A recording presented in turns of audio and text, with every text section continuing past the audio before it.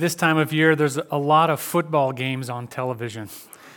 And I've noticed something while watching these games that I think is quite illustrative of the human condition. Maybe you've seen this too. It's when there's two players maybe going out for a pass, and there's clearly a pass interference foul that's happened, but the referee does not blow the whistle. What happens to the person who is negatively affected by that? He throws up his arms, says, "Come on, ref, didn't you see that?" And all the fans in the stadium go boo to the ref. But if you notice, maybe on the very next play or on the next drive, if that same player that threw his hands in the air with that no call, what if there was a no call on a foul that he committed? Silence. He doesn't go to the ref and say, "Come on, ref, you didn't call me for the foul." It's funny, you've never seen that, right? When it comes to wrongdoing, people want justice for the other guy and mercy for themselves. Isn't that true? It's just really clearly displayed there on the football field, but it happens in all of our lives. When we've been sinned against, we want God to judge. When we've sinned, we can, overlook it quite easily and hope that we get mercy. We want justice for the other guy, but mercy for ourselves. I bring all of this up because we're entering into a few weeks of a sermon series on the minor prophets. Most churches don't preach the minor prophets. This is tough sledding to get through. But the minor prophets, they're kind of like the referees of the Bible. They blow the whistle on us for our sins. And I want you to pay attention as we look at Amos and Obadiah and Ezra and these prophets of God. I want you to pay attention to your own heart as you hear some of these words from the text. Pay attention when you sense in your heart, kind of like the football player who goes, "But what about the other guys?" Or when you're pleading with God for mercy for your own sins. Pay attention to what the Holy Spirit stirs in you and ask the Holy Spirit to blow the whistle even on your own sins, not just the sins of those people out there, but even on your own, that you might learn from the Holy Spirit, from the truth of His Word. Because the reality that the prophets point us to is that God is full of both justice and mercy. That when we hear the words of the prophet, we hear justice, but we also hear the mercy of God. Before we dive into Amos, I want to give you a little bit of background. To get to know Amos, he's one of these minor prophets. By the way, the word minor prophet simply means that their books are shorter in the Bible. There's the major prophets, Isaiah and Jeremiah, then you have these minor prophets. And they served during the reign of various kings in the Old Testament times in Israel.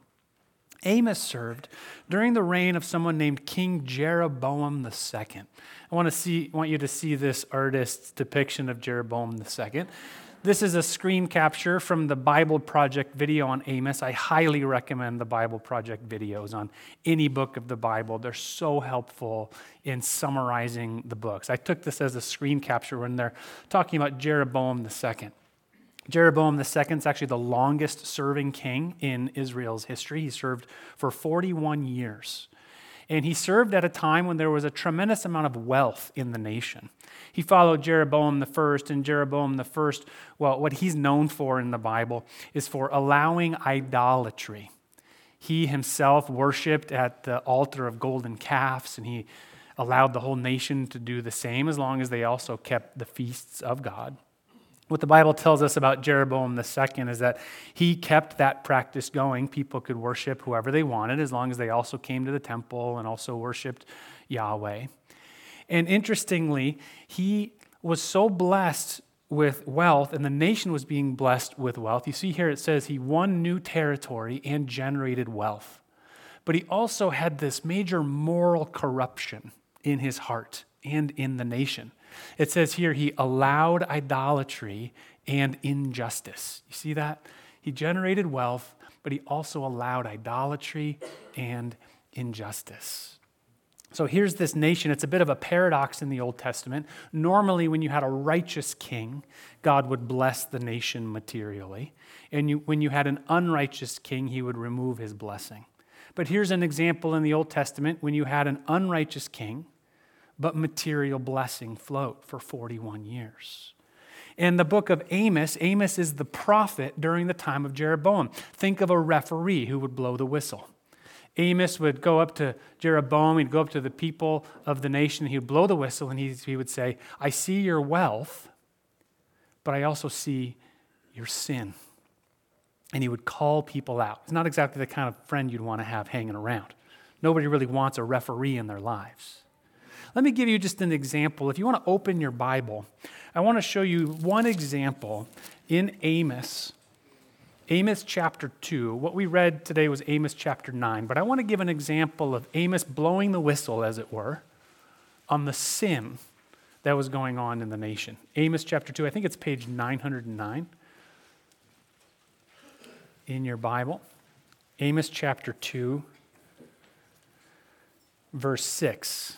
Here's one example of a sin pattern that Amos called out among the people. Thus says the Lord, for 3 transgressions of Israel and for 4 I will not revoke the punishment. Because, and here's the sin that he's blowing the whistle on, they sell the righteous for silver and the needy for a pair of sandals. Those who trample the head of the poor into the dust of the earth and turn aside the way of the afflicted. And he goes on from there to name a number of other sins, but I want us just to look at this one for a moment because I think we can learn something from it. He says, they sell the righteous for silver and the needy for a pair of sandals. You see, in the nation at this time, the people had servants in their households. And Amos noticed that with all of their wealth, they could afford more servants, they could afford more material things in their homes. And he noticed that people were buying and selling the servants in their households for silver, for example, or for a new pair of shoes. So can you imagine going over to your friend's house and saying, hey, what happened to your servant that you had here? And your friend saying, oh, I sold her. I wanted a new pair of shoes. That's what's happening here.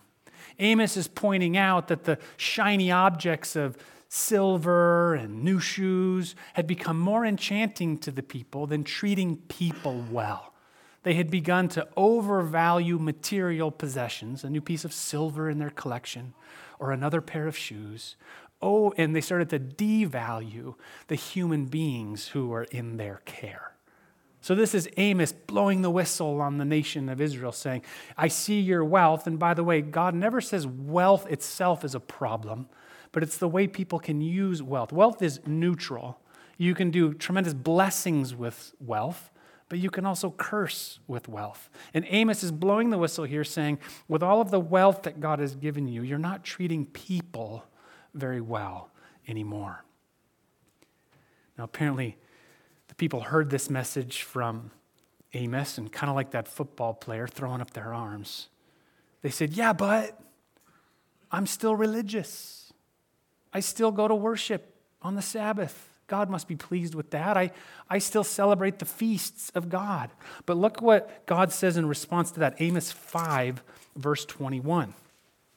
This is God speaking through Amos. He says, I despise your feasts, and I take no delight in your solemn assemblies. God sees the people gathered in solemn assembly to worship him, and he's like, I take no delight in that because I see what you're doing throughout the rest of the week. Even though you offer me burnt offerings and grain offerings, these are the religious practices that they would do, I will not accept them. And the peace offerings of your fattened animals, I will not look upon them. Take away from me the noise of your songs. To the melody of your harps, I will not listen. This is a harsh word from God. God is saying, I hear you singing praises to me on Sunday, but I don't even want to listen because I know how you treated people on Tuesday. Get that music out of here. Whew, this is a harsh word from God in verse 24. But let justice roll down like waters and righteousness like an ever-flowing stream. What God is communicating through Amos is that God wants us to be just. He wants us to be righteous. when he blesses us, it's for a purpose. He's unimpressed with our religiosity if we're not acting justly to the people in our lives. I hate to say it gets worse from here. What does God think about all this? What's the result of all this sin, all of this mistreating of people? Look with me at the verses that come right before the verses we read today. Flip over to Amos 9, verses 9 and 10. The people might still be thinking, yeah, but God's just going to give us grace again, right? Even though we're mistreating people. Well, look how it concludes here. For behold, I will command and shake the house of Israel among all the nations as one shakes with a sieve, but no pebble shall fall to the earth. All the sinners of my people shall die by the sword, who say disaster shall not overtake or meet us. Now, I want you just to feel the tension of this word for a moment. It's going to resolve, but just feel the tension. This is the way God really, truly feels about sin. That if he was going to blow the whistle like a referee and call us for our fouls, the penalty for our sin would be death. The New Testament says the wages of sin is death. We don't normally hear this when we hear the gospel, but it's a part of the gospel.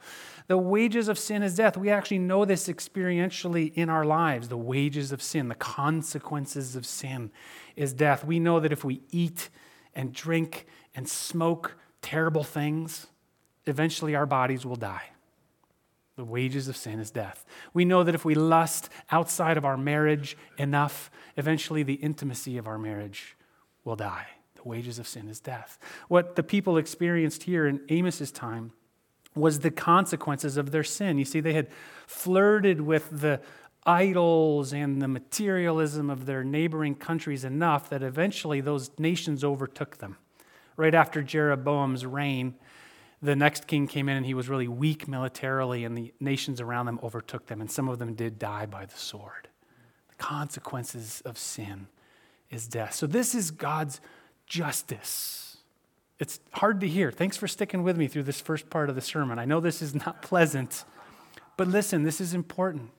When God blows the whistle in his justice, he also speaks mercy. Look what it says in the very next verse. This is what we had read for us today. Verse 11. In that day, this day of justice, this day of judgment, in that very same day, what will happen? I will raise up the booth of David that has fallen, repair its breaches, raise up its ruins, rebuild. See these verbs? Raise up, repair, rebuild. When there is death in God's economy, he brings new life out of it. He speaks justice and judgment in his righteousness, and death comes as a result of sin, but then he breathes mercy and new life that comes out of that same situation.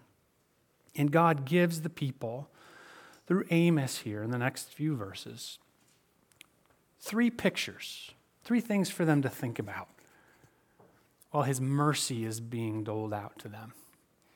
A tent, a farm, and a city with gardens.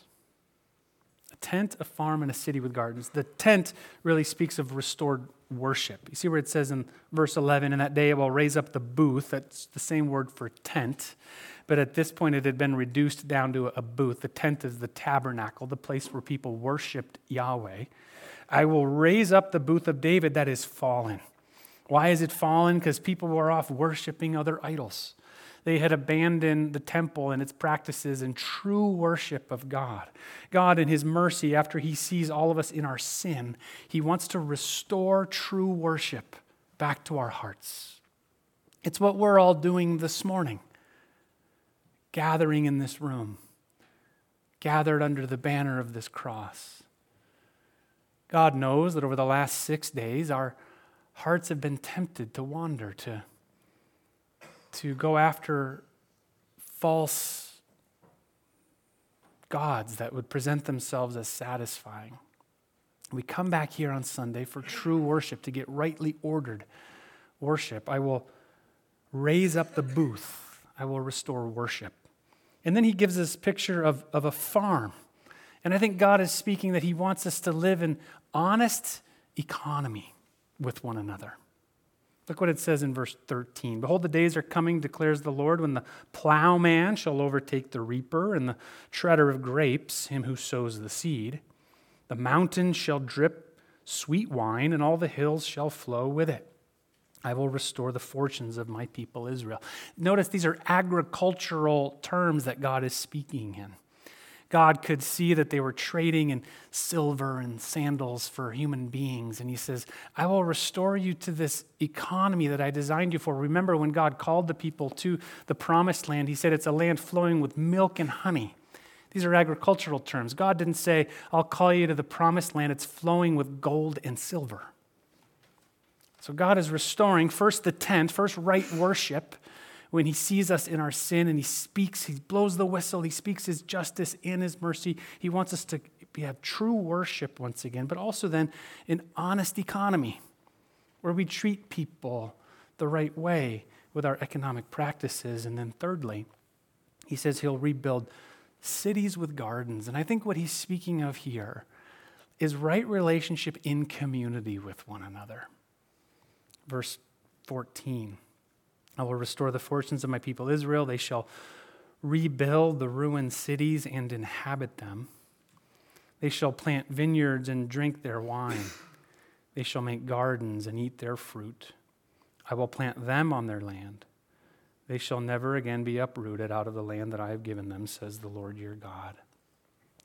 What I picture here is joyful, harmonious community living. When God gives his mercy to us, he wants to restore true worship, honest economy, honest dealings with people, and joyful relationships living in community. This is God's mercy for us. That's what he wants for us. But what about that justice piece? Maybe you're still hung up there. What I read just a couple of minutes ago where God says that sin leads to this death by the sword. Well, here's the amazing thing I really want us to see today. We know something Amos didn't yet know. We are people of the new covenant. We're people of the New Testament. God is still a God of both justice and mercy, but the cross is the place where God's justice and his mercy meet. You see, God sees all of us and all of our sin. Are we much different than the people that Amos was observing? No. And God blows the whistle on us. And he says, I see you in your sin. And then he says, justice must be done. Justice must be paid. The penalty for the foul must be enacted. But Jesus steps in and he says, I will take the punishment. I will receive the justice so that they can have the mercy. And Jesus takes the judgment that we deserve. The penalty of sin is death. We ought to die by the sword. And Jesus says, I will die in their place. The cross is the place where God's justice and his mercy meet. Sometimes people ask, man, why is there so much wrath in the Old Testament and seemingly none in the New? Well, the reality is there's just as much wrath in the New Testament. It's just that in the New Testament, all the wrath of God is poured out on one man in one afternoon.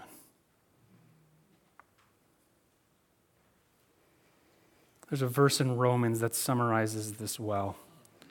Romans 5, verses 8 and 9. It says, God shows his love for us in that while we were still sinners, Christ died for us. Since therefore we've now been justified by his blood, much more shall we be saved by him from the wrath of God. You see, this is a description of how on the cross his justice and his mercy meet. The wrath of God is still real, and we still deserve it because of our sin, but we don't get it. Jesus does on the cross. Please understand this, people.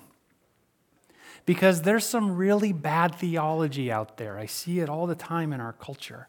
People still expect the wrath of God to come down upon them. They still expect condemnation from God because of sin. I hear this sometimes. Oh, that bad thing happened to so-and-so because of all his sin. Or I hear about it in our nation.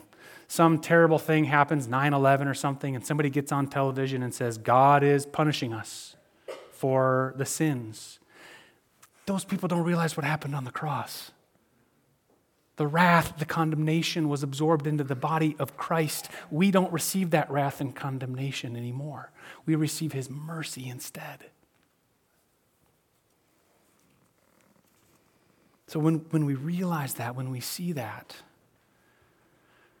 well, we might ask ourselves, well, should I just go on sinning then? Since he gets all the punishment? And if you thought that, it means you're really beginning to get the gospel. Seriously. We don't go on sinning. We are filled with so much gratitude and awe for what Jesus has done for us, for taking the punishment we deserve, that we want to live lives of mercy. And there's actually a really good blueprint here in Amos for how we might live when we realize what's been done for us, where God's justice and mercy have met on the cross, and we are the amazing recipients of the generosity of God. We might look at something like Amos and think, this is how I want to live now. I need my tent restored. I need right worship once again. I want to worship God in a pure heart. Or maybe it's my economic dealings with the people in my life. I can start treating them with dignity, with righteousness. Or maybe I'm not living in harmony with the community of people in my city. See, this is a wonderful blueprint Amos has given us, the restored tent, the restored economy, and the restored city with gardens. This is our way of life now as followers of Christ, as recipients of his mercy. True worship, honest dealings, and harmonious community relationships. Don't we all want that anyway? It's what God wants for us too.